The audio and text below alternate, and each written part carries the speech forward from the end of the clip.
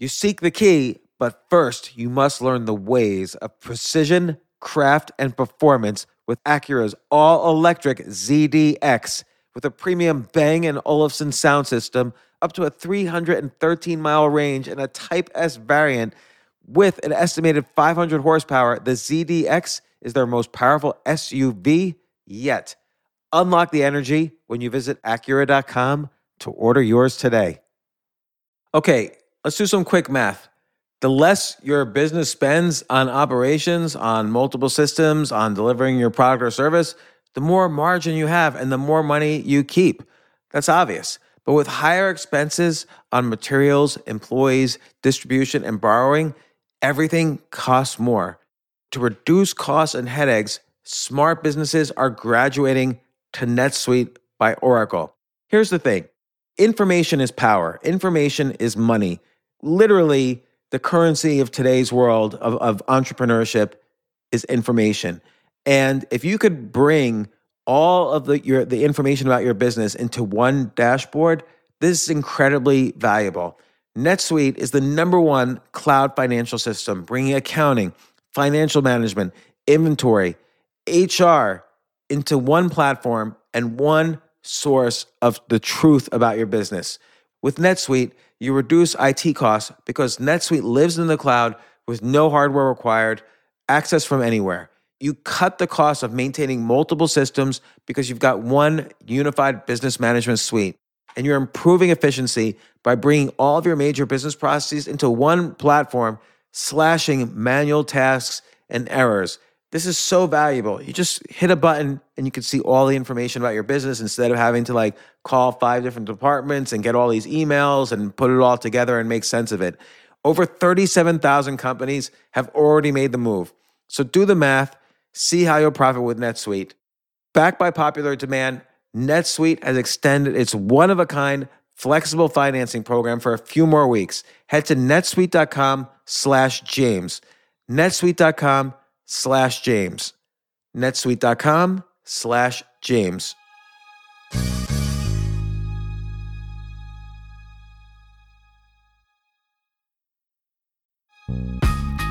This isn't your average business podcast, and he's not your average host.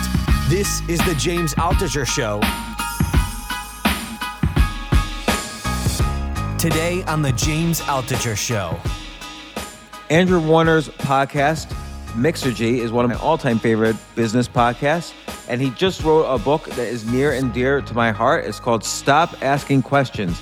It's about how interviewers should think more in terms of curiosity than questions, more in terms of conversation and how to open people up and how to get the real truth. It's about conversation and connection with other people in general. I highly recommend the book. I recommend Andrew's podcast. And if you don't believe me, check out this conversation with Andrew right now. He's a good friend and I love all his work.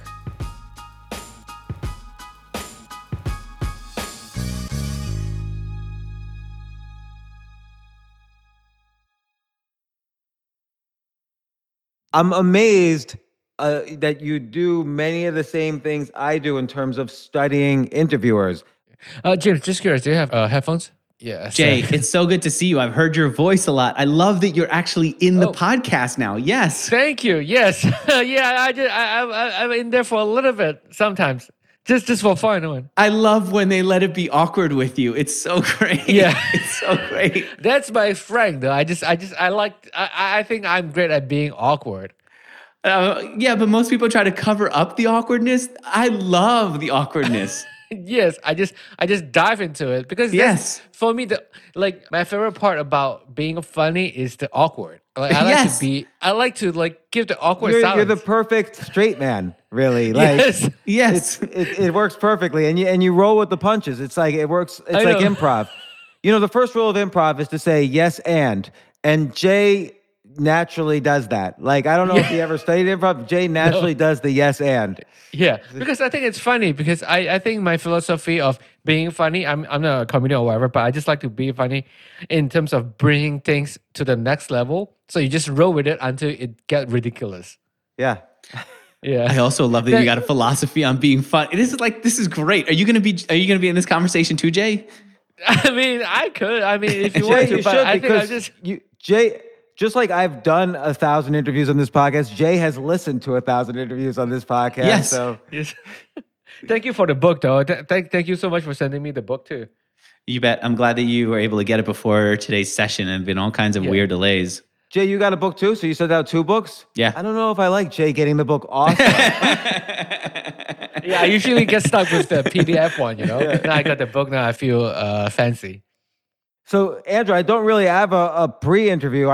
That's one thing that we do a little differently. I don't normally do pre-interviews unless I don't know the person, and then there's a little bit of like a warming up period.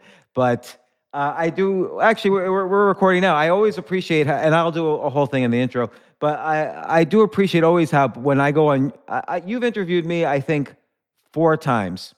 And at least 3 of them, it was uncomfortable in the sense that, you know, there's the pre-interview where you kind of figure out where the edge is that you say beforehand, hey, is it okay if I ask X, Y, and Z? And I don't want to ever say no to those because I'm very open and honest about things. And but you always know, okay, this is the uncomfortable subject that James is going to have not a hard time with, but he's going to squirm a little. And I always say yes. And you do a great job getting right to the edge and then, you know, pulling back before it gets, there's never dangerous territory, but you pull back right before it could get heated. And so I appreciate your pre-interviews for doing that. But I also like how you study there's several things in this book that blew my mind. And then I'm going to let you talk after that. One is I really like, and I think this is important for anybody who's learning anything. I really like how you study other interviewers, which I've already said, but people don't do that. I've never met another person who studies. There's many different interviewing styles, and it's very hard to interview. And the art of asking questions and interviewing is important, not just for podcasts or journalism, but in every aspect of life. And you have many examples in the book. It's so important. If you want to get good at interviewing, you've got to study interviewers. And today you can. I would find these bootleg interviews on YouTube, download them quickly before they get taken off YouTube, and then you throw them into Otter.ai where you get the transcript, and then you can go in, and when you read it, you see it in a whole other way. Is your goal to do this for people who are not interviewing, for just conversationalists? Both. Because, you know, podcasters listen to podcasters, so I assume I have podcasters in the audience. But also, I really do think, like, my life has changed as I got better at interviewing. In fact, I've moved quite a bit over the years, and now my wife even knows, she has to say he's a podcaster, because I'll get really curious and I'll start asking questions and I get into that mode, and I'm sure you do as well. I see from your examples, you have a lot of personal examples where I see. So even in your book suggests that this is an important skill for an individual, whether or not they're a professional interviewer. But yeah, you study interviewers. I also, you say something very interesting, which I've really adapted as my own style as well, which is you have to put, as the interviewer, you have to put your own needs first as well. Like, I'm interviewing you not because, I want Andrew Water on my podcast and it'll get a lot of views and blah, blah, blah, and I'll ask him about his book. I'm interviewing you because I want to know your experiences with interviewing. You've done more than me, and you have a perspective, and I want to be better at what I do, and I also want to be better at personal conversations, and you're an expert, and this is a book about it. So I'm putting my needs first, but I know it will help the listeners, because I know how this has helped me in my life. So I like that you mentioned that. And third, you say something really important that every podcaster should pay attention to. This is mostly for the podcasters out there. Superstar guests are often not the best guests. This is extremely important insight, and you only realize that after a couple hundred episodes. So let's actually, and then there's a lot of other things in the book I want to get to, which is your actual techniques for interviewing. But superstar guests, I agree. If you have like the latest billionaire with a book out, sometimes it's good, sometimes it's not, but they don't really get the downloads. And why do you think that is? It's because they're everywhere and because there's nothing special about them. I gave the example in the book about how I interviewed the founder of Riot Games. They make League of Legends, incredibly successful, right? More people watching their competition than I think watching the Super Bowl. And still, the download numbers really weren't big. It's because when I went back to YouTube to see how many people had interviewed them, I think it was, here it is, 660,000 mentions of interview and the name of the founder. Just too many. Meanwhile, I interviewed this guy, Andrew Burnett Thompson, who on his train ride into work was on a laptop studying how to code, figuring out what to make, realizing that it's hard to make charts. And so he says, you know what? It's hard to code charts. I'll be the guy who creates charts for developers that they could incorporate into their software. And then his interview blows up. And the reason it blows up is because I saw that he was already popular in this small subset of Twitter, this small subset of the indie hacker community. I interviewed him. There's nobody else who had interviewed him. I had a monopoly on the Andrew Burnett Thompson interview. And so that's why it blows up. Wow, that's an interesting way to look at it in terms of monopoly, because it reminds me of Peter Thiel's book, 0 to 1, where he says you always want to be an entrepreneur in a monopoly. And he doesn't mean dominating an entire industry. He just wants to make sure that whatever niche you're in, or sub-niche or sub-niche, it's a monopoly in that niche. Because that's where you get the loyal audience, the loyal customers, and there's nobody else that they're going to choose if they're loyal to this industry. So that's interesting putting it in that context. I mean, my own experience with it is we've had the most famous people in the world on. Well, let me ask you this, because this is related to my own problem. Do you ever get intimidated by some of the superstar guests? I do. And to me, that's not my biggest problem. When I get intimidated, I just settle back into what am I doing it for? What matters to me? And then you can see that the conversations become more real that way. Just recentering myself on why it matters. Frankly, even with you, there have been times when I've interviewed you and I felt nervous and uncomfortable because there's so many eyes on you, because you are someone who's so well known, and I'd get judged based on that one interview more than with others. And I just have to settle into what. Why didn't you really ask him harder questions? He's a fucking asshole. It would be like that. Yeah, it's like, why didn't you ask him harder questions? Or I heard it before, or whatever.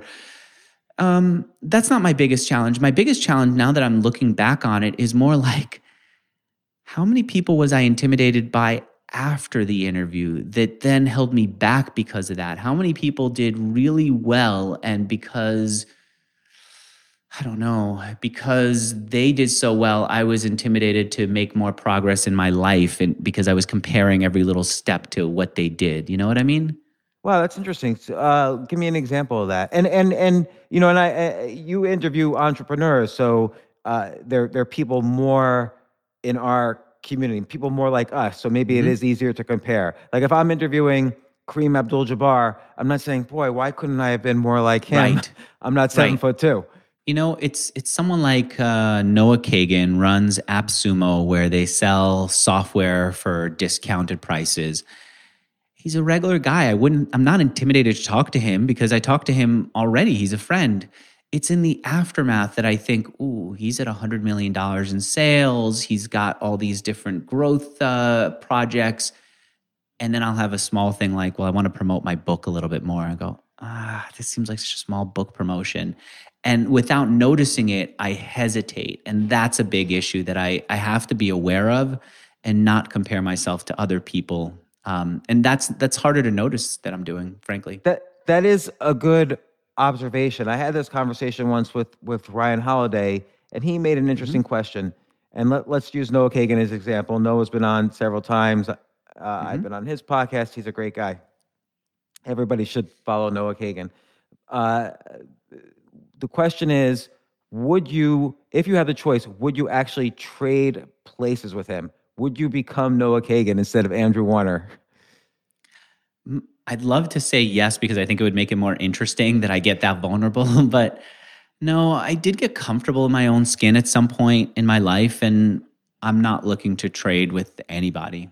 See, that's a good question to ask and answer. Like if you're, ultimately you could admire some things that they've done, but if you're, obviously you're not willing to trade, you've done it just right, the way you've done it the Andrew Warner way, which you're obviously happy with. So even if it has its own ups and downs, and Noah certainly has his ups and downs as well. Oh, I can see it. So we talked about how smaller guests can deliver more traffic, but I have to give a lot of credit to the bigger name guests for giving us credibility, right? When you interview somebody who is a billionaire, when you interview somebody who's well known, some of their credibility comes back to you. And then also some of it is just personal enjoyment. Like in your interview with Robert Greene, there's a part of you that was really absorbing his books. You picked up on the little nuances of the changes in the way that he's written over the years. As a reader, you want to ask about that, but you don't get that right as a reader. As a human being, as a student of life, you want to ask about that. You don't get that. But as an interviewer, you can say, hey, Robert Greene, I've got an audience. Would you like to do a podcast? And frankly, even if you don't have an audience, it's Robert Greene. I've got a podcast. Would you do an interview with me? A lot of times a person would say yes, because they either want to practice for other podcasts, because they have no sense of how big your interview is. A lot of times they just say yes because they just want some of their good stuff put out in the world without having to sit down and write a blog post. And so we have that incredible reach. Who's someone who you reached out to just because you selfishly wanted to connect with them? Robert Greene's a great example. Robert Greene's one of my favorite writers. Him and Tim O'Brien have both been on the podcast, and I just love their writing. And I'm just like I nerd out, and I almost don't even care about the audience, and I just want to know everything they know about writing. And that's where the self-interest comes in. Look, Judith Polgar was a reach, and I practically begged her to come on the podcast, and she did. So I was very excited about that. But almost all of my guests are on because I'm a fanboy of what they do. I'm a fanboy of Mixergy, so this is an honor for me.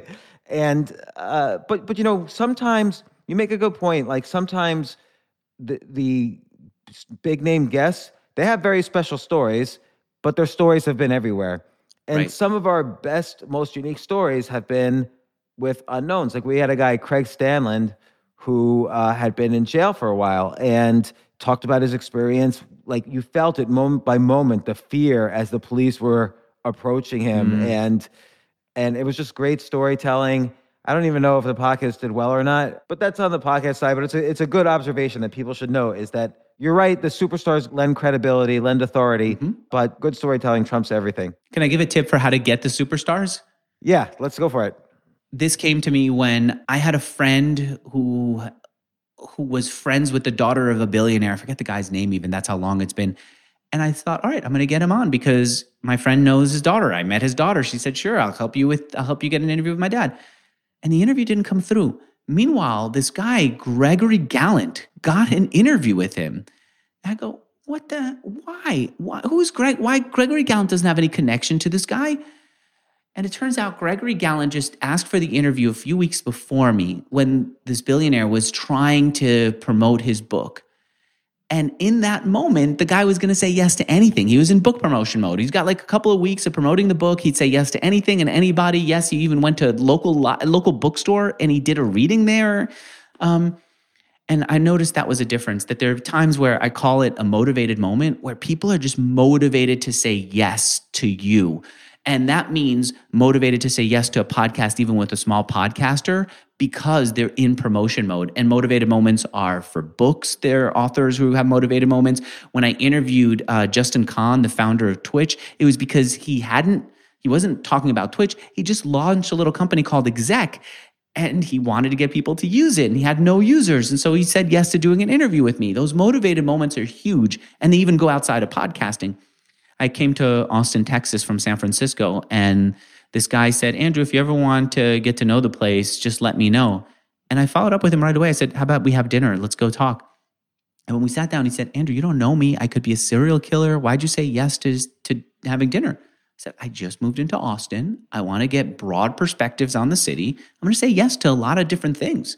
And so they're motivated moments in life. And if you want somebody to say yes to you, you look for those moments when there's a big change, when there's a thing that's happening that they need help with. And that's big. And that's a reason why people say yes to me in interviews. And that's a reason why a lot of people get yeses. So two things. One, do you know Dan Schawbel?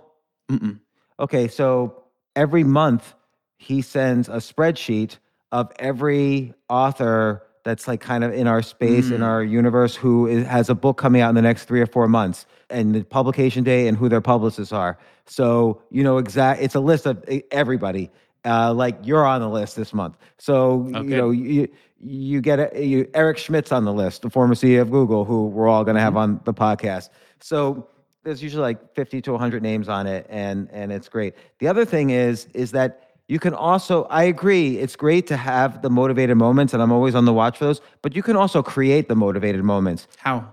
Let's say somebody's running for office, and probably a lot of people are asking to interview them, but you could say, listen, in your city that you're running for mayor on, there's a specific issue with education, and I want to discuss this issue anyway, and I would love to talk to you about it. It would be a way to get your views out on education. So he might not have known. Everybody else interviewing him might say, oh, I want to interview you. You're running for governor or mayor or whatever.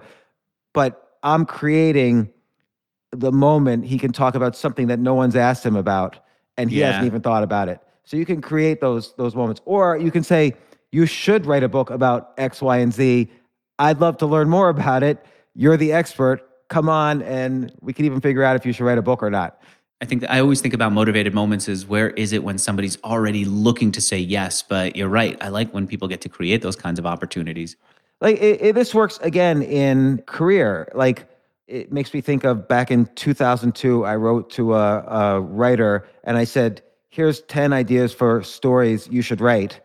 And he wrote back and said, how about you write them for my publication instead? So by creating an opportunity where nothing exists, like I couldn't just write to him and say, hey, can I buy you a cup of coffee? Because he would ignore that.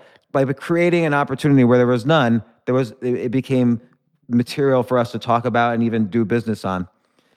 So let me ask you, when did you start studying interviewers, and who are your favorite interviewers? I'd love to compare notes on this. I grew up as a kid listening to Howard Stern, and I couldn't believe that he could get people to say so much and to have conversations with them about such open things.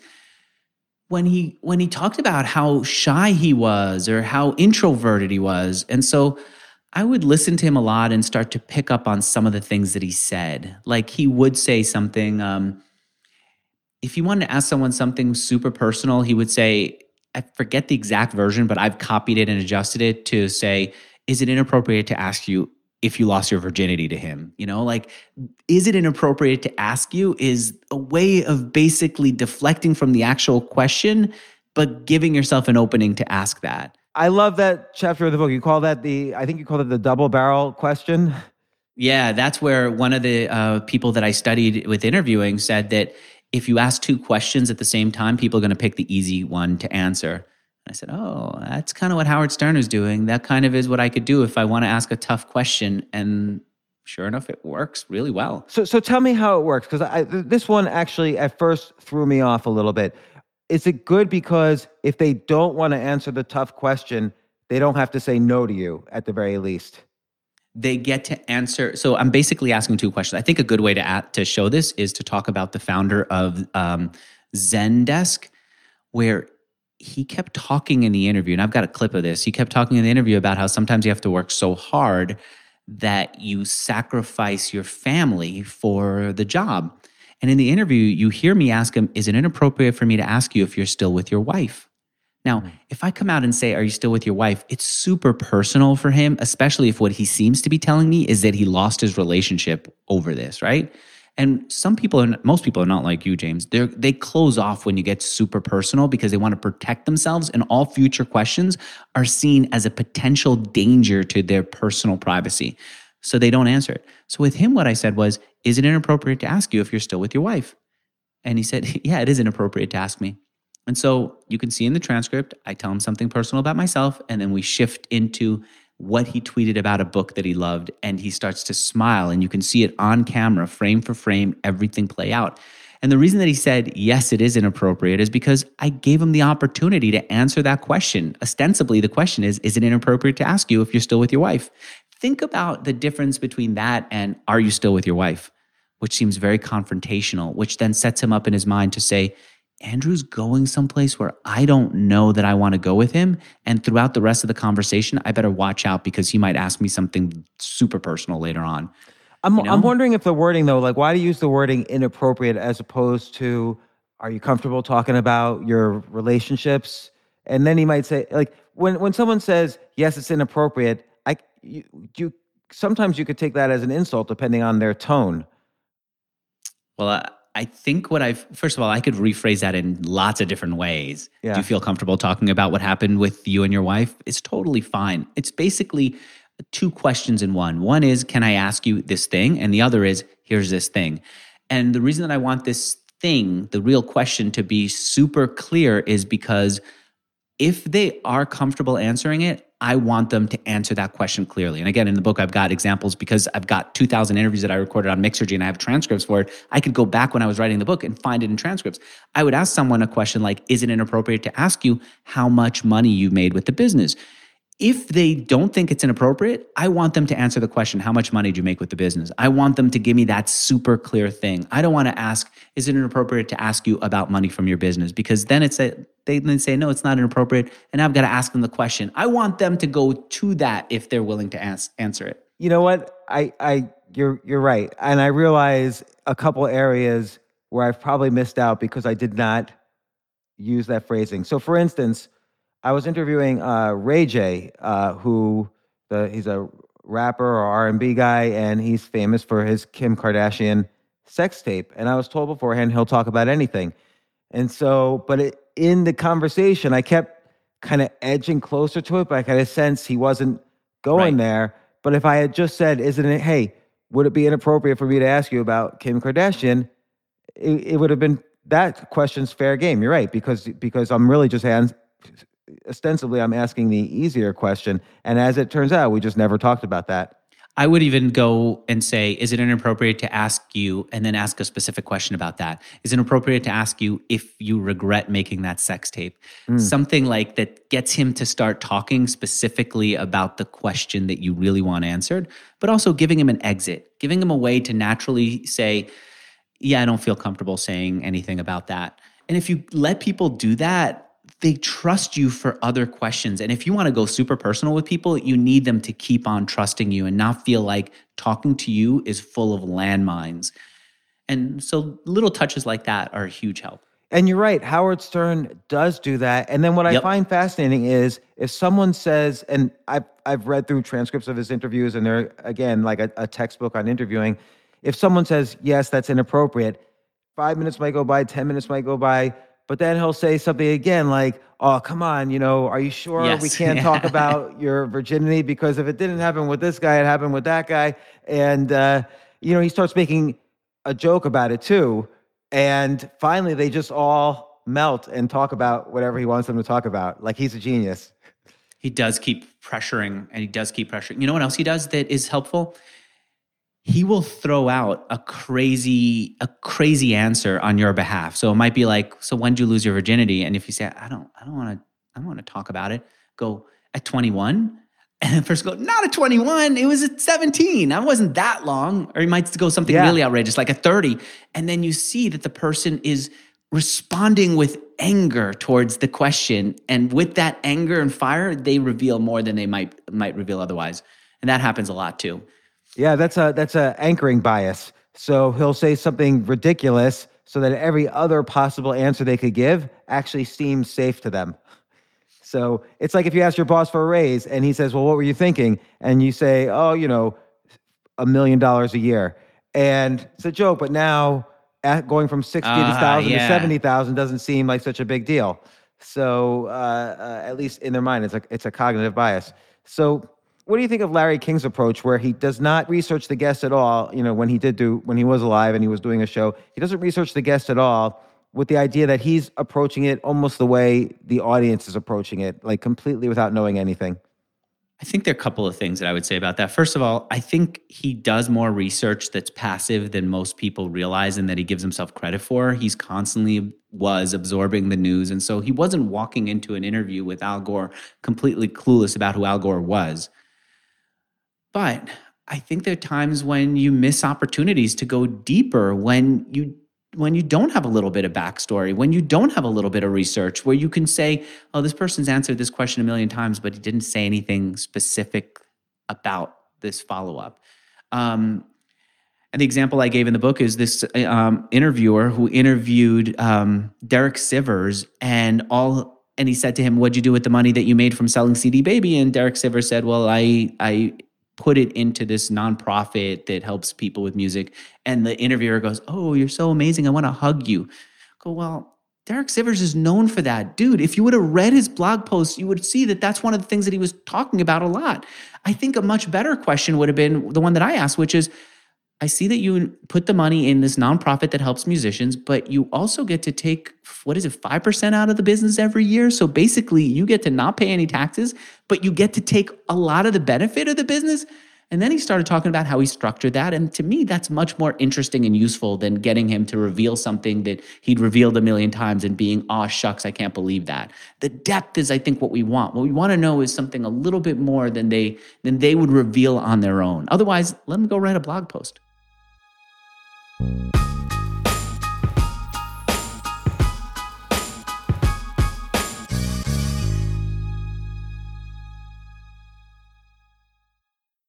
I have to say, Airbnb has changed my life. I just love staying in Airbnbs. Like in about a month, I'm going to Cocoa Beach, which is right next to Cape Canaveral. I'm going to watch some rocket launches. I'm going to, of course, be staying in a very nice Airbnb on the beach. And it's just such a great experience. Like the whole world is available to us now because of Airbnb. But whenever I'm at an Airbnb, I always realize, the home that I left to come to this Airbnb, I could be making money on that right now by hosting and being an Airbnb myself. So, and I've known people, I had a friend who basically, made a living from turning his home into an Airbnb. So if you have a home, but you're not always at home, you do have an Airbnb there. And it can easily fit into your lifestyle, and it's a great way to earn some money. Your home might be worth more than you think. Find out how much at airbnb.com/host.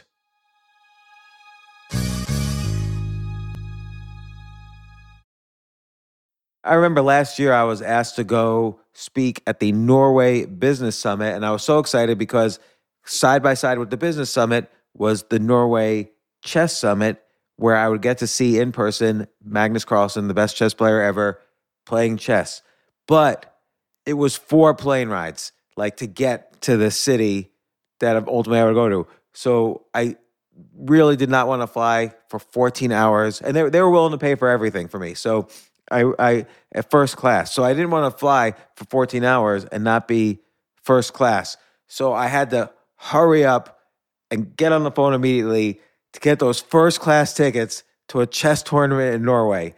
And listen, this is just like when, you have to know when you want the best of anything, you have to act quickly or someone else will get it instead. And I did not want those seats to fill up. So it's like if you're hiring for your business, you want to find the most talented people for your open roles before the competition scoops them up. I just was talking to a friend this morning where he was trying to decide between some programmers, and he waited a little too long, and both the programmers he was interviewing took other jobs, like great jobs. So, what's the best way then to hire the best as quickly as possible? ZipRecruiter. ZipRecruiter finds qualified candidates fast. And right now, you could try it for free at ZipRecruiter.com/James. Just try it and see. You'll find out. So ZipRecruiter's powerful matching technology takes center stage to identify the top talent for your roles. Immediately after you post your job, ZipRecruiter's smart technology starts showing you qualified people for it. And I know this because one time I signed up as an potential employee on ZipRecruiter, and I got nonstop. Even though obviously I wasn't looking for a job, I love what I do, but I just wanted to see what would happen because they were a sponsor of my podcast. And the most interesting jobs would pop up in my emails like, hey, you're qualified for this or that. And so it's interesting to see. So just Just go there and try it. Try ZipRecruiter.com/James. Amp up your hiring performance. Now, this is more for if you're hiring, but amp up your hiring performance with ZipRecruiter and find the best fast. See why 4 out of 5 employers who post on ZipRecruiter get a quality candidate within the first day. Just go to this exclusive web address right now to try ZipRecruiter for free. ZipRecruiter.com/James. Again, that's ZipRecruiter.com/James. ZipRecruiter, the smartest way to hire.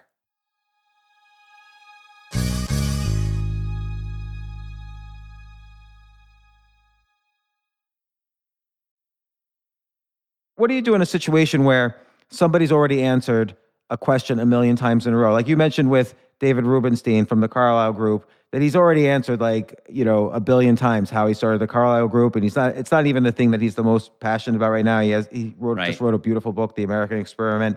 But you still feel like you have to ask it because the audience does want to know that. It's the largest private equity group in the world in this particular case. I just ask it. At some point, we are kind of talking to an audience of people who need it. And I think it's helpful. But if you look at the interview that I did with him, I asked him about some of those tough questions. But I also said to him, truthfully, I don't care enough to go any deeper than this on your experience with the Carlyle Group. But what I did ask him was, why is a guy who is now a billionaire, who started this incredibly successful private equity company, doing interviews with his time? And he reads the books, he spends time on it. And he talked about how much he loved doing interviews. And when you think about that, this thing that he's getting to do, when he could do anything, you think about how many people are listening to us who don't record a podcast, don't do interviews, I'm not saying they should be as big as you. James, you nailed it with your podcast. I'm not saying they need to be as big as you. I'm just saying, do it. Do it even on a smaller scale. We now have this precious opportunity as human beings to get to tap into people who ordinarily wouldn't talk to us, get to ask them anything, learn from them. That's not going to happen forever. At some point, people are going to be burned out on sitting to do interviews. We might as well catch them while they're open to it, while they're excited about it. It's a huge opportunity. And I also love how the what's your why idea. Because sometimes people are a little put off by a question. So you can either say, is it inappropriate for me to ask you this? And if they say it is inappropriate, you could say, well, I'm just wondering, because when I started a business, I lost, my wife and I split up. We couldn't handle it. Like I'm hypothetically saying that. But A, that makes put someone at ease. B, and this is where we start getting to the title of the book, Stop Asking Questions. It makes it seem more like a conversation then, like you're revealing so that they reveal. Yeah, to be able to say to somebody, I'm asking you this question because I'm trying to figure this one thing out. No human being alive could pass up on caring about that, about you when you're being vulnerable. By the way, you did an episode where you talked about I forget how many questions it was, that make people fall in love with you, not deep and forever, but right? They're not. Yeah. And one of the things you talked about was how I forget how you phrased it, but like this escalating level self-disclosure. Right. When you and you were talking about why self-disclosure matters. People care about you through self-disclosure. And it can't be this, I'm going to blurt everything out about my life, right? I'm going to tell you, hi, my name is Andrew. I've got hemorrhoids right now. I can't sit still. It's more like a little bit of escalation, so it's natural in the conversation. I think most people don't do that in interviews because they think it's not appropriate. They think it's not their place to talk about themselves. And then they ask the other person to be vulnerable, and it feels so one-sided that most people won't go there. They won't be that open. They won't care about the interviewer enough to be that open. They won't be in an environment where they could be that open. And if you want someone to be open with you, you got to go first. Yeah, no, I agree. That's very important. And that's important. Again, this is an important life skill, not just if you have a podcast. Yes, I got to jump in here. So there's this guy who I met when I was I ran a marathon on every continent, and I took my recording equipment and recorded interviews with entrepreneurs all over the world. And I met this guy in Singapore. He came into my office. He sat down. He watched all the interviews that I did live in person. He gave me backstory on what people were like in Singapore, how seriously they take schooling. He goes, hey, when he's mentioning that he went to school for this long, here's why that's significant here in Singapore. His mom probably took time off of work, right? And the guy goes, yeah, my mom took time off for work so I could do this. Anyway, I get back home, And he says, Andrew, one of the things that I noticed that you do is you keep asking questions and asking people why, telling people why you ask it. He goes, I tried that. I said, how do you try it? Tell me. I want to know because I'm doing this book where I'm writing about my techniques. He goes, I quit my job and my boss's boss, who's like a very serious Singaporean man, invites me into his office and he sits me down. He says, why are you quitting? And I tell him, and then I say to him, you ever just feel like maybe you should leave this company? Or something like that. And the guy looks at him like, what are you talking about? How could you even bring this up to me? Very lugubrious boss's boss sitting across from him.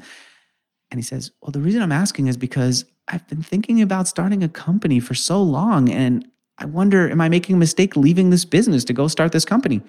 And his boss's boss says to him, oh, I did at one point. Then I sent my 2 kids to school in America. And the cost was so high that I couldn't leave the company and then bring them back. It would break up their lives over there. And so I'm committed here and I'm a lifer. Now I see why you want to leave. Go ahead, start this business. If it causes problems and you need to come back here, there's an open door for you. And he used the technique from an interview in his daily conversation to really go deeper than he would have otherwise. I'm 100% with you. I think most people should see us as almost these lab monkeys. We are taking on a lot of the experiments that would benefit them in their lives. And if they use some of these questions in their own lives with their spouse, with their boss, with strangers they meet, I think they're going to see a tighter relationship, tighter understanding. It's going to be like a superpower. I agree. It's an amazing technique. Like, one thing I didn't know about you before reading this book was I didn't know you had. This is going to connect back to what we were just talking about. I didn't know you had started a company and sold it. So before I ask about the company, when you were selling it, and they asked the question, how much, they're not going to just offer a price. They're going to say, how much do you want for your business? They're going to say, how do you value your business? And you have to give an answer. How do you usually answer that? Because it's related to the why stuff. At the time, what I said was, I want to keep all my money and I don't want to be there after a few days. And that's all I was interested at the time. And then I said, okay, let's take it from there. And the reason that I did that was I was so burned out that American Greetings was courting us for a while, and they spent so much time like bringing me into their office, talking to me about strategy. We were doing online greeting cards. They were doing offline greeting cards, how we could work together. There's all this stuff. And we still had cash on the books, like a significant amount of cash on the books. And so they said, all right, so the way we're going to do it is we're going to use your cash to buy you out. We're going to use that cash to run the business. And and I was so exhausted. I went back to talk to my brother and I said, okay, here's what we're going to get at this exit. They're following through. My brother goes, are you out of your freaking mind? They're not paying you anything. I go, yeah, but it's American Greetings and we're going to be part of the American Greetings family. I go, you must be nuts. He was my co-founder. He goes, there's no way. And I realized, oh yeah, I am clearly so down the rabbit hole with them that I can't see clearly. And so I knew what I needed. I needed to not be involved in any kind of work. And so that was my top priority. What I made a mistake with was they gave me more than just my own cash when we finally did sell the company. We sold it to the company that owned MySpace. What I assumed was they were also going to take on all of the relationships that we had, and they didn't. They feel like, well, if the relationships are beneficial to us, we'll take them on. If not, too bad. We'll tell them to go pound sand. And so then after I came out of burnout mode, I made phone calls to hundreds of affiliates that were all supposed to be like partners of ours. And I said, how are things? Tell me how you're doing. And I sent them all checks out of my own cash just to say that you guys were part of our company. I didn't think that I needed to save some part of the deal for you. And so I'll make sure that I pay you personally. And so I sat down and I just paid and paid and paid. What's an example of an affiliate? Like, why were these people so close to your business that... I've actually interviewed people who were kids who are affiliates making tons of money, who now have gone on to do great things. Like Shane Snow, he goes, oh, I know you. You used to send me checks. So here's what we did. We did online greeting cards, but what we would do is just power other people's online greeting cards. And so someone like Shane Snow, he was sitting at home creating these greeting cards, which looked fun or interesting or whatever, mostly to middle America, like older people who wanted to say happy Monday to their kids, whatever. So he would make the greeting card, but he didn't know how to code software. So he would just say, he would use us to turn a web page that he made into a greeting card so that someone who liked his web page could press a button, come to our site, address the greeting card, address the page to their family, and then hit send, and we automatically send that page that he made to his to their family. And the way that we would pay him is we would also have a few checkboxes on there. So anyone who sent out one of his greeting cards would be asked, do you also want to sign up for a trivia day email list? Do you also want to find out about the news, whatever? Anyone who left that checkbox pre-checked would get subscribed to those email newsletters, and we would get paid like $1.50 per checkbox that was pre-checked, and we paid him a quarter. So it was a nice little business that way. He wouldn't have to do any coding, just have to create great greeting cards. We would make them viral. We would make sure he got paid. That's incredibly valuable. These people were are incredibly they still, valuable. Is the site still running? Did American Greetings keep it running? No, so we didn't sell to American Greetings. We sold to the company that owned MySpace. They kept it running for a very long time. They also kept running our, we had an online contest site. It was called grab.com, offered the world's first $1 billion jackpot. They kept that running, and then they turned it into a general gaming site. Then they must have sold it to someone who sold it to the everything app in Southeast Asia called grab.com. Well, why do you think, burnout's a real serious issue? Mm-hmm. And I heard recently it's also been included now as in the DSM, whatever the latest. Really? Yeah. So it's like a mental disorder, and which I've suffered from often. And me too. Why do you think you were going through burnout there? Because it sounds like a business that runs itself to some extent.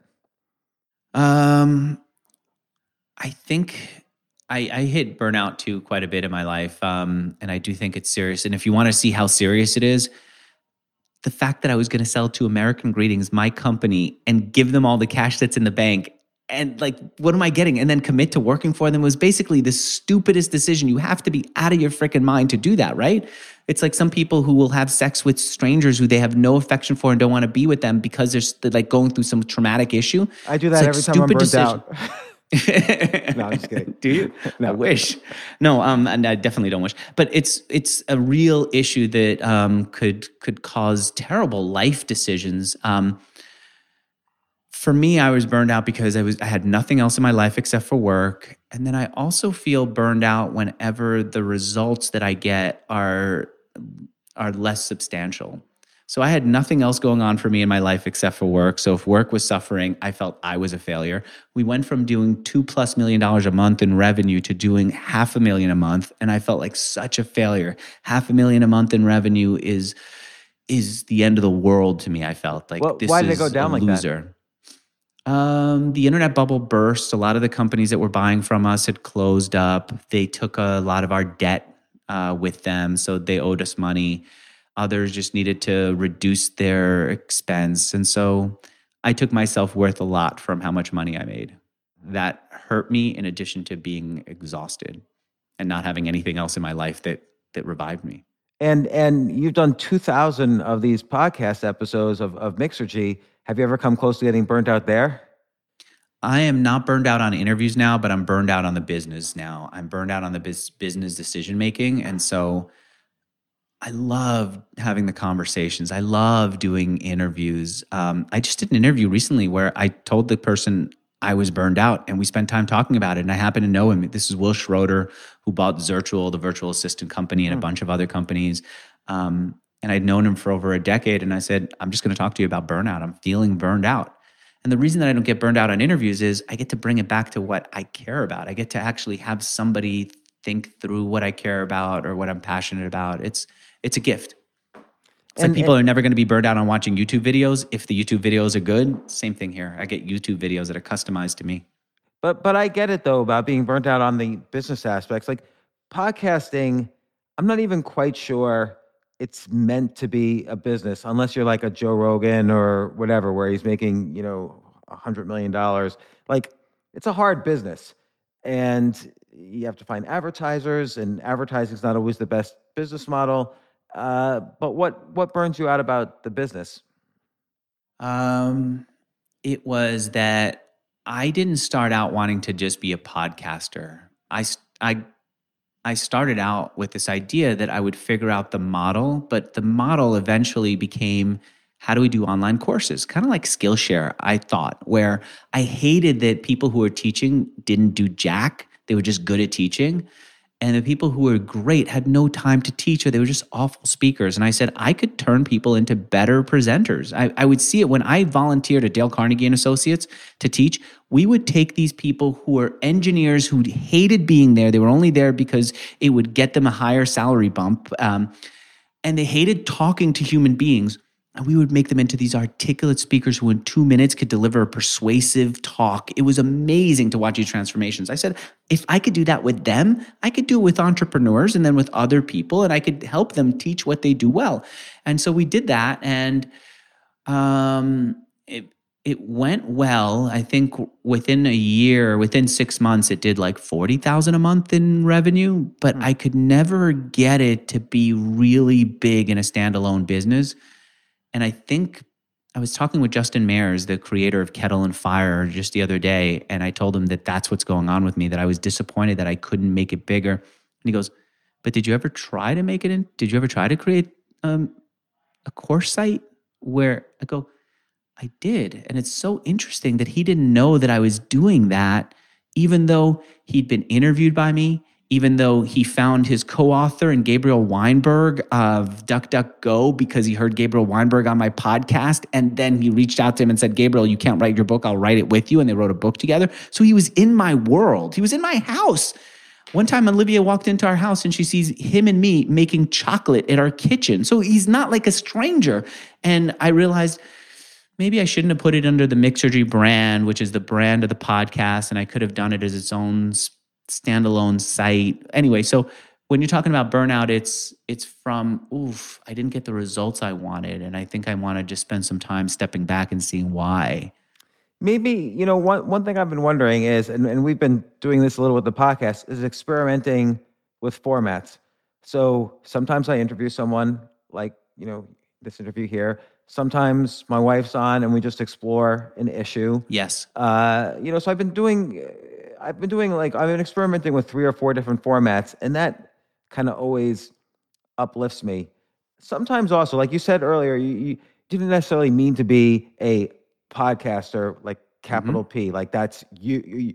When a lot of people think of you and they think of Mixergy, they think Andrew Warner is a podcaster, but a podcaster interviews people who do things, and then there's the podcaster. And sometimes I get it mixed up in my head. It's almost like I'm not doing anything. I'm just doing these interviews. And so every now and then too, it's good to mix it up and try to do something. So I find I get burnt out if I feel like I'm not the doer, I'm just the interviewer. Yeah, I've never been one who is good at people watching. I love people, but I have to be interacting. I'm not stepping back and watching the world unfold before me. I need to be in the thing. So I did this side podcast. I've been interested in BitClout. It's this cryptocurrency community, decentralized social network thing. It's like all of it wrapped up in one. And I wanted to understand it better. And I said, podcast for sure. I'll interview the people who are big on that platform to understand how they're like getting coins minted for them as soon as they join, what they're doing with it, where the money is, where the creativity is. I did it, and I'm definitely learning a lot from it. But one of the things that I did that's different than I did at Mixergy is I said, every episode I will do something with what I learn. So I have to challenge myself to take some kind of action at the end of an episode, and then we'll see what happens.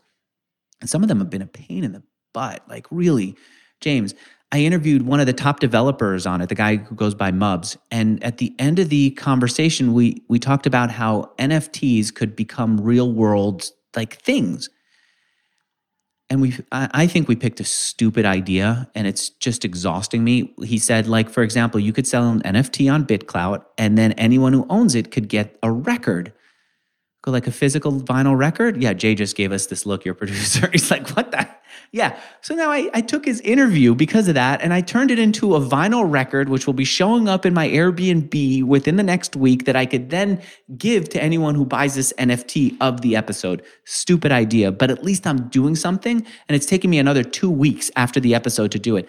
bad idea, I think. Before I fully like gotten through it, I can say that's a terrible idea. I'll say on a macro point of view, it's not a bad idea because A, you learned about NFTs by making Right. one.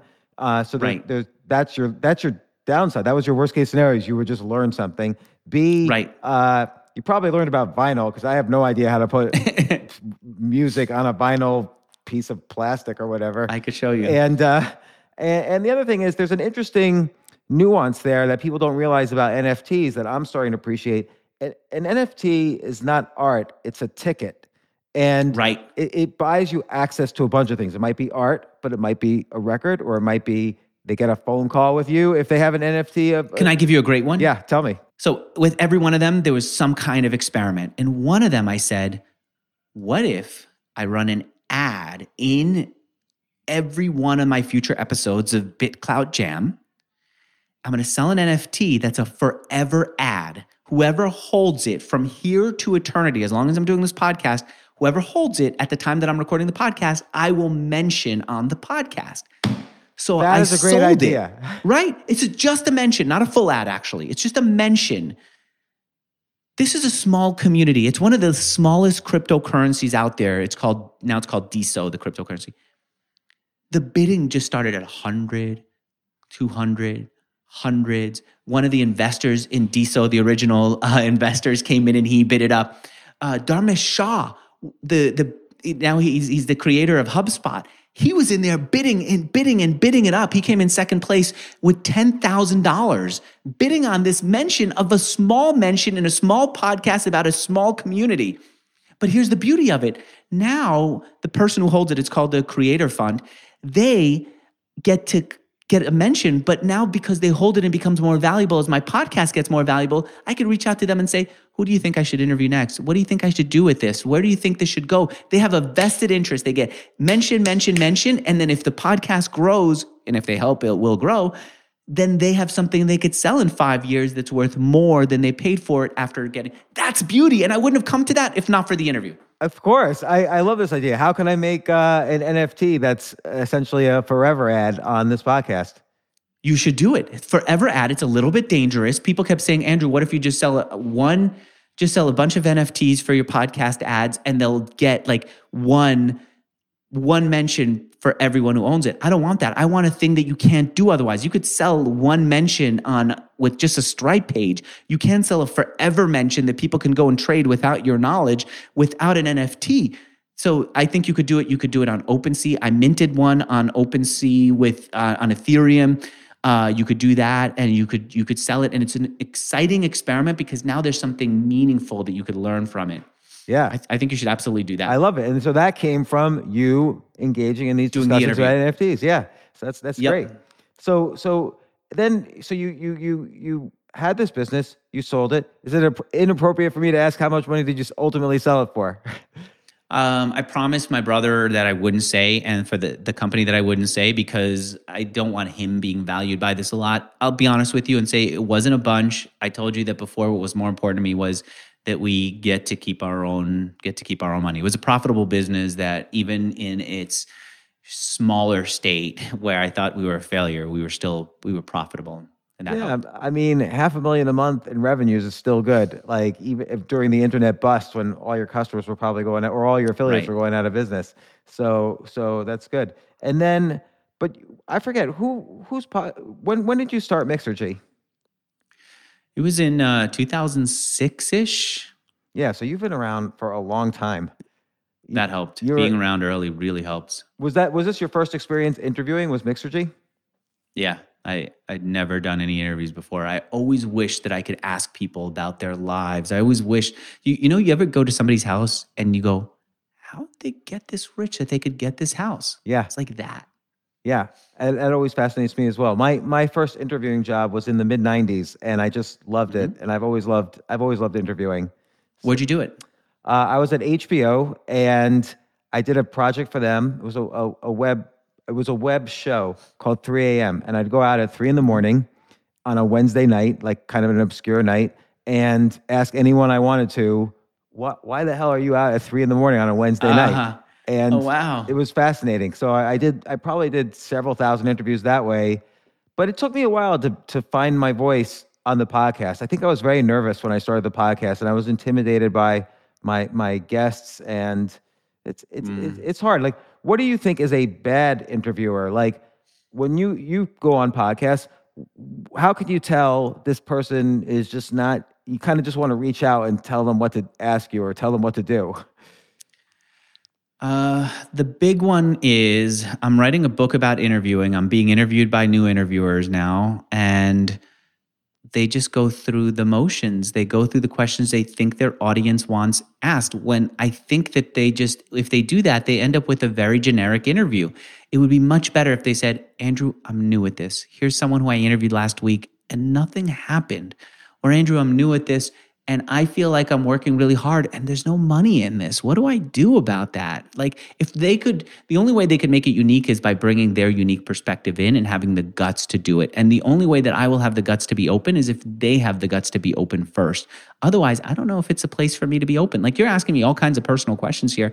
I could do it because you've been so open. And so it feels like I could get equally open, but they're not. They're just asking generic questions that are not really helpful.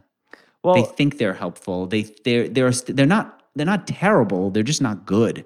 I think you bring up an important point though with the get to your why or make it about you. Yes. Like, I'm asking this because of X, Y, and Z, or I want your expertise, which is why I'm talking to you. So I told you I was going to connect the dots on you selling your company. Mm-hmm. If I'm trying to sell a company and someone asks me, what's the value of your company? How much do you want to sell it for?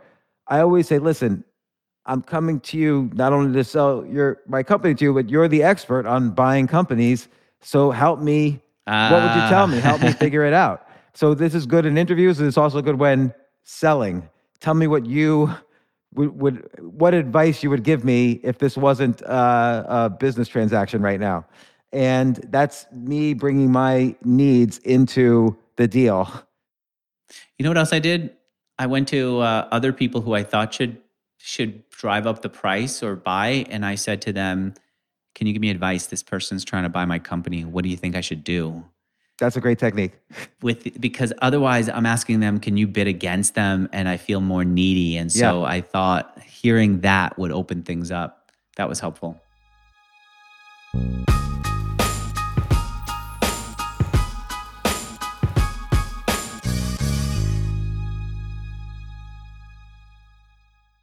At the UPS Store, we know things can get busy this upcoming holiday. You can count on us to be open and ready to help with any packing and shipping or anything else you might need. Is there anything you can't do? Actually, I don't have a good singing voice. The UPS... Nope. But our certified packing experts can pack and ship just about anything. At least that's good. The UPS Store. Be unstoppable. Most locations are independently owned. Product, services, pricing, and hours of operation may vary. See Center for details. Come in today to get your holiday goodies there on time. Hear that? It's the call of the Crave. And when the Crave calls, you know what to do. Try the $5 Bacon Bundle. Because the only thing better than a White Castle slider is a White Castle slider topped with crispy hickory smoked bacon. So pick any two of either the Bacon Cheese Slider, 1921 Bacon Cheese Slider, or Chicken Bacon Ranch Slider. And also get a small fry for just $5 with the $5 Bacon Bundle. White Castle. Follow your Crave. Interviews are all about nuance. It's like listening for what the person's really saying and then kind of digging around to sort of get to it. And you bring up Joe Rogan in the book. I right now think he's the best interviewer out there because I can't really figure out how he does it. Like, I can read a Howard Stern transcript and I'm seeing what his techniques are and I can see how he does it. But Joe Rogan makes everything seem like, oh my gosh, these guys must have been best friends forever. They're just chatting. And yet the guy's telling him everything. So what do you think Joe Rogan does? Or maybe he's just a natural for him. I just listened to him interview Jewel. He didn't know a lot about her life that was out there. So he clearly doesn't have a relationship with her before her sitting down. So there's a lot of him making assumptions and then her going, no, that's not what happened at all. But what she does do is immediately get open about thinking about suicide, about thinking about how she needs to have her own self-worth and so on.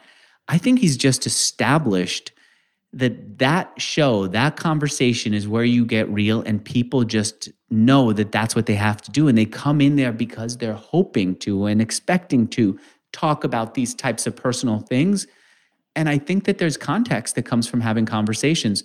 If you come on to Mixergy, there is no doubt that I'm going to ask you what your revenue is. There's no doubt that we're going to talk about things like,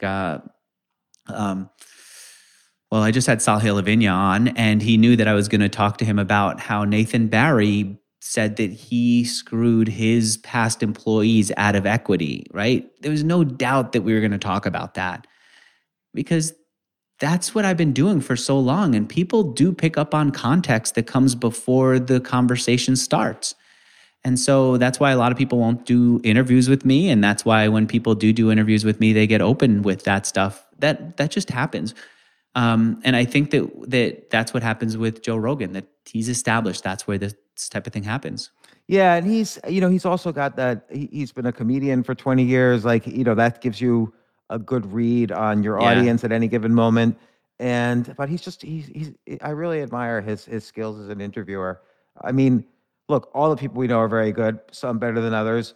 I mean, and you could even have a bad techniques and pull it off. Like some people will say, well, tell me the last time, you cried in front of somebody. That's a canned question.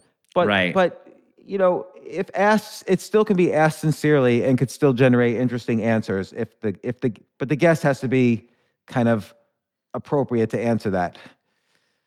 I think Brene Brown might do that. She asks questions that are a little bit more expected, and then she ends up with woo-y answers because people have this sense of that's where she is.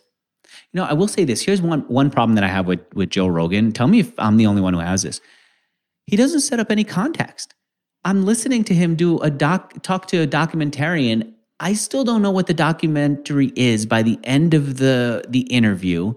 I have a sense that something happened, but I don't know what. I'm enjoying the conversation, but boy, I wish you would just take a minute to say, here is this person, did this documentary on Netflix about this topic. Boom. Just give me some context. I think he can't do that because I think he deliberately doesn't set context because then that creates an us versus them situation. The interviewer, here's the documentary. Then don't keep talking about that. Don't keep talking about the documentary. I don't even know what you're talking about. And then I have to go through stupid Spotify's listener notes on the episode, which is buried deep in their menus, and figure out who the person is. And it's just really painful. I listen because at the end, because regardless of whether I know the person or not, it at least is real. There's at least some real conversation there. Well, this is the whole point, I feel, of your title, Stop Asking Questions. There isn't really such a thing as an interview. There's entertainment. And the entertainment might have the format of an interview. It might have the format of comedy. It might have the format of storytelling. But, the whole idea is that we as podcasters, or if you're at a party and you're making small talk, you don't start interviewing people. But you have to ask questions to get small talk going and learn about people. And that's the thing. Nobody should know you're in interview mode, that you're just, you're having Joe Rogan's just like having conversations with people. He stopped asking questions. It's just, hey, if we talk about the documentary and it comes out, so be it. Otherwise, we're really about entertaining. And I know because your niche is entrepreneurship and your podcast is the podcast for entrepreneurship, at the end of the day, it's still entertaining. I want to hear about the guy who first, crashed his car, was in the hospital for 6 months, then figured out this thing that medical equipment that people need. And then now, first month was 100,000 in sales, and boom, off to the races. But that's still storytelling. It's still entertainment, even though I'm learning from it, and it's aspirational. It is. So, and, I have to make sure not to be intimidated by it in retrospect, because that is this type of thing you see. And then, wow. So let me ask you a question.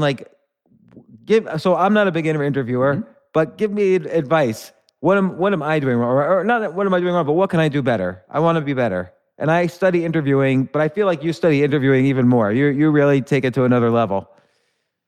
You are the most vulnerable person that I know in public.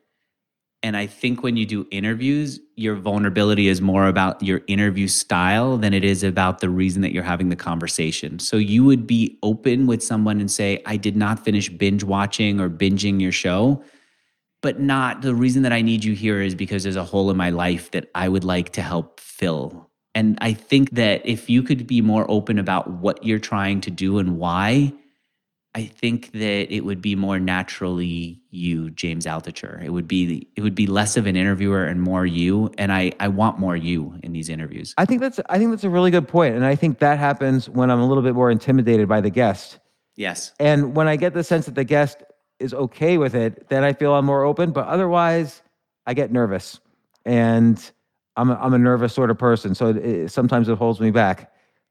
And you do sometimes set the stage. I wish I had better examples for you or some examples, but you do sometimes set the stage with, let's get into the things we need to do, like talk about the book, talk about the thing, and then you get more into what you're looking for, where by then you've established a different relationship in a different context for the interview. You have an insane vulnerability that I think I'd like to see more come out in the interviews. I'm always afraid to be self-indulgent, though. That people might say, oh, James, we've heard all of your stories before. Let's hear Richard Branson's story just this once. I want to hear the part of you that says, when you're reading Robert Greene's book, I need to stand out more. I need to have more power. And however that comes out is going to be so uniquely you that then if that shapes the conversation, it's going to be completely different from what anyone else could do. And it's going to tap into a vulnerability that none of us knew we had, but aspire to overcome. I don't know what that is. Yeah. It might be something like you read his book and he talked about how in the 48 Laws of Power, everyone needs to have a thing that stands out, and you would like to have your own walking cane, but it feels awkward. And just like, what do you think I could do? And like, let's strategize that. Let's go on a mission with you, James, that this person is the Yoda who's going to help us watch you get to the next stage. That's the exciting part. Yeah, this is really good advice. Well, look, Andrew, once again, I appreciate you coming on the podcast. You wrote Stop Asking Questions, How to Lead High-Impact Interviews and Learn from Anything from Anyone. But again, I think this book is not important just for podcasters, but it's really important. It's really important to know how to ask questions. It's part of talking to people and part of listening to people. Like, it's insanely like, I bet your personal life has upgraded since you started the podcast. 100%. You will suddenly see. So I went miniature golfing with my kids. With one of my sons, we do this date night with each son separately, me and my wife. And we couldn't get into the golf place. And I say, hang on, I'll go and I'll talk to them. And I start talking to the person. And then we get into the golf place, the miniature golf place, and we get in for free. And my son goes, this is what always happens with you. And he's like a 7-year-old kid.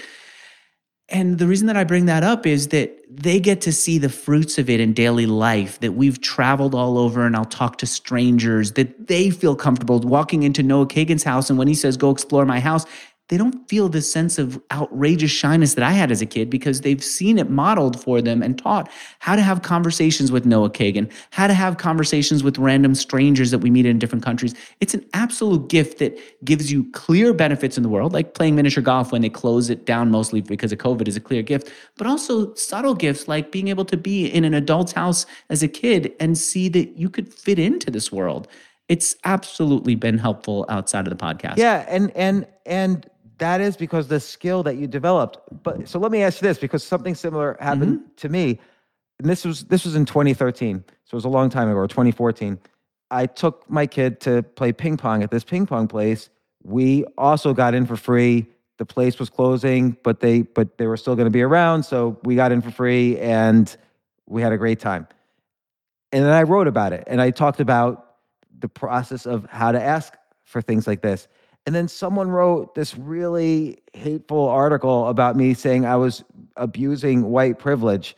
And I was just teaching my kid how to say please and thank you and be respectful and whatever. But this article that someone wrote about me went viral when all I was trying to do was teach my kid how to be a nice person. Do you ever get that kind of response or reaction? I seem to get these reactions. It seems like you've been getting it more lately. Just listening to your podcast, it feels like you're feeling it more Yeah. lately. I don't. I just have this thing that I don't know. I thankfully have not gotten it, but I think they're wrong. It's not. There is definitely white privilege and other privilege. I would say that the thing that as a kid bothered me the most because I was so shy was that there's speak up privilege. Like if people who knew how to have conversations and talk had so much more open to them. And it bothered me that I could be absolutely right, but if I couldn't argue my case as well as a classmate, then the teacher would listen to the classmate instead of me. And it bothered me that that's the way the world worked throughout. I mean, even if you take a look at our legal system, right? It's not whether you committed the crime or not. It's whether you can articulate or have somebody articulate your position better. And that seems so unfair. And if I could change that, I would change it. But I'm not changing every aspect of the world. I don't have that power or that passion.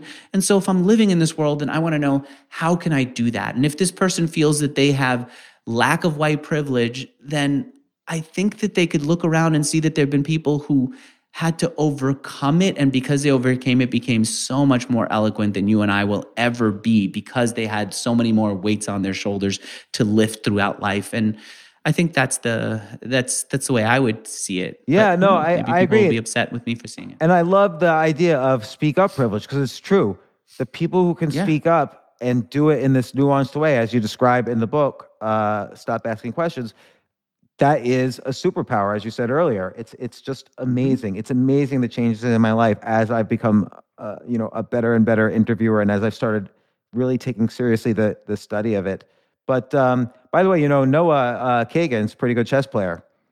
So He was. I was over at his house and he was telling me about how great a chess player you were. And then I said, I talked about how I played, and these freaking guys bring out a chessboard in the middle of their Shabbat dinner. Like, it doesn't matter that everyone else is doing something. They have this addiction. Yeah. So now there's a chessboard, and truthfully, because I'm burned out, I've not been playing chess very well. I'm looking to chess as a way of just not thinking for a little bit. And chess is a place where you have to bring a lot of thought. But it's amazing how many people are gravitating to chess lately. It's amazing how many people will, if they see a chessboard, just come over. yeah, How's your chess been going? it's been going well. It's interesting. It's going really well online because that's the format I've played on for 25 years. But before that, I played in tournaments exclusively. Now there's an online thing, and my ratings online are very good. But then I played it in my first over-the-board tournament in 25 Recently, years, right? and that was just devastation. Like that skill had rusted. I was like not myself somehow. But what's great is you learn from your failures, and I've got a whole bunch of games now that are failures, and I have like 20 pages of notes on each game and I'm going through them with a coach. Wow. So and then I have a tournament coming up in a couple weeks now. So we'll see for the second tournament if it helps. Why are you doing it? Why are you taking up chess again and going back to over-the-board play? Well, so that's two good questions. So you're interviewing me here a little bit, but I think it's to what you said earlier though about people are gravitating towards things like chess right now because there's objective truth. Like if you and I were going to talk about any of the billion idiotic political issues out there that'll be gone in 2 weeks and there'll be another set of political issues. There's no objective truth. We could just talk all day long on Facebook and Twitter, and you could quote academic papers from Harvard and I'll quote academic papers from Yale that'll say the opposite, and we could go on and on forever. There's no truth. And chess, there's only truth. Everything is right there on the board. You can't hide. There's no other, if you only see what's happening on this other board, you would know. It's only on the board in front of you that is the truth. And so I think that's like, it's almost like a weird kind of safe space if you get a little burnt out on all the arguing going back and forth. The second thing is, of course, is that it's just a beautiful game. It's a battle of ideas. Whoever has the better ideas, hopefully or usually can win. And that's a very artistic and beautiful, just like art is a battle of ideas. Cubism turns into abstract art as ideas evolve in the art world, just like ideas evolve in the chess world. And over the board play is interesting because my online blitz play has gotten better because I've gone back to playing over the board, because you think much more intensely. So every one game is like playing, you get the thinking experience of playing like 100 blitz games, and that you then study them. So my analysis gets much better after playing over the board games. So it does force me to think differently than I would ordinarily. Usually, like in anything, not anything, but in a large part of my life, I think if I'm struggling, I'm just going to will myself to put more energy and make the thing happen, right? You can't get enough sales. I'm going to make 20 calls today and make sure that I close enough sales so that I have more revenue, whatever. You could power through it. This forces you to not try to power through it and to calmly think through it. Because if somebody takes my piece and I go, I got to show them, I'm going to go take their piece, and then I'm going to go and take another, right? I'm done. Yeah. You have to stop and think. And it's such good training for thinking through things. It's unbelievable. And it's unbelievable, James, how many smart people play chess. Like the fact that they would bring this out at dinner showed how many people were interested in it. When I had it accidentally at the cafe the other day, it's unbelievable how many people saw it and then would come over and talk about chess. It's a hidden secret that we forget about because it seems so old and just not novel. There's no like chess NFT that gets you to play or something. Yeah, no, it's true. And I miss I used to play in like cafes and stuff, but of course, since the pandemic, that doesn't happen. So I miss that a little bit. But yeah, when you're playing over the board also, this is it. There's not like another blitz game you're going to play right after this. This is the game you're playing. Right. So if you're in trouble, you got to sit there and figure it out. You can't just say, well, I'll just try this and make it messy and try to checkmate him at the end and then we'll play again. Like, this is the game you're playing against this guy. You're not playing another one. And it's that raises the stakes in your brain too. But anyway, well, when you're up to playing again, well, I'm always available. I really like giving lessons actually to entrepreneurs and people I know, because the analogies are different than the typical chess lesson. So it's fun to play. You're so damn good at it. I feel like if at some point you wanted to get some of this underground group of people who are into chess, I remember going into I was at an entrepreneur cruise. I go into this guy's room because he's going to get dressed and he's going to go somewhere, and he has an old waiter's one of those notepads that the waiters used to. Anyway, I said, that's you. You infiltrated his brain and got this guy to think about lots of different ideas and use the exact freaking notepad that you told him about that I don't know how he got. And I feel like even with this, you might be tapping into something that if you ever wanted to do some kind of entrepreneurial chess thing, these people would, like zombies, rise out and go, oh, I can't believe that somebody's brought me back to life. They're out there. They're phenomenal. Chess will do it. Like it's brought me back to life a little bit. So it's a good thing. But Andrew, thanks so much again. And again, I was really impressed with the book. Like it reminded me of so many things that I just been doing myself, like in private, about interviewing. And again, these life skills are you put to words also some things I hadn't yet put to words, like the bring your why into a question and things like that. Yeah. So, and the double barrel question and some of these other techniques. But thanks again, and always look forward to talking to you. Same here.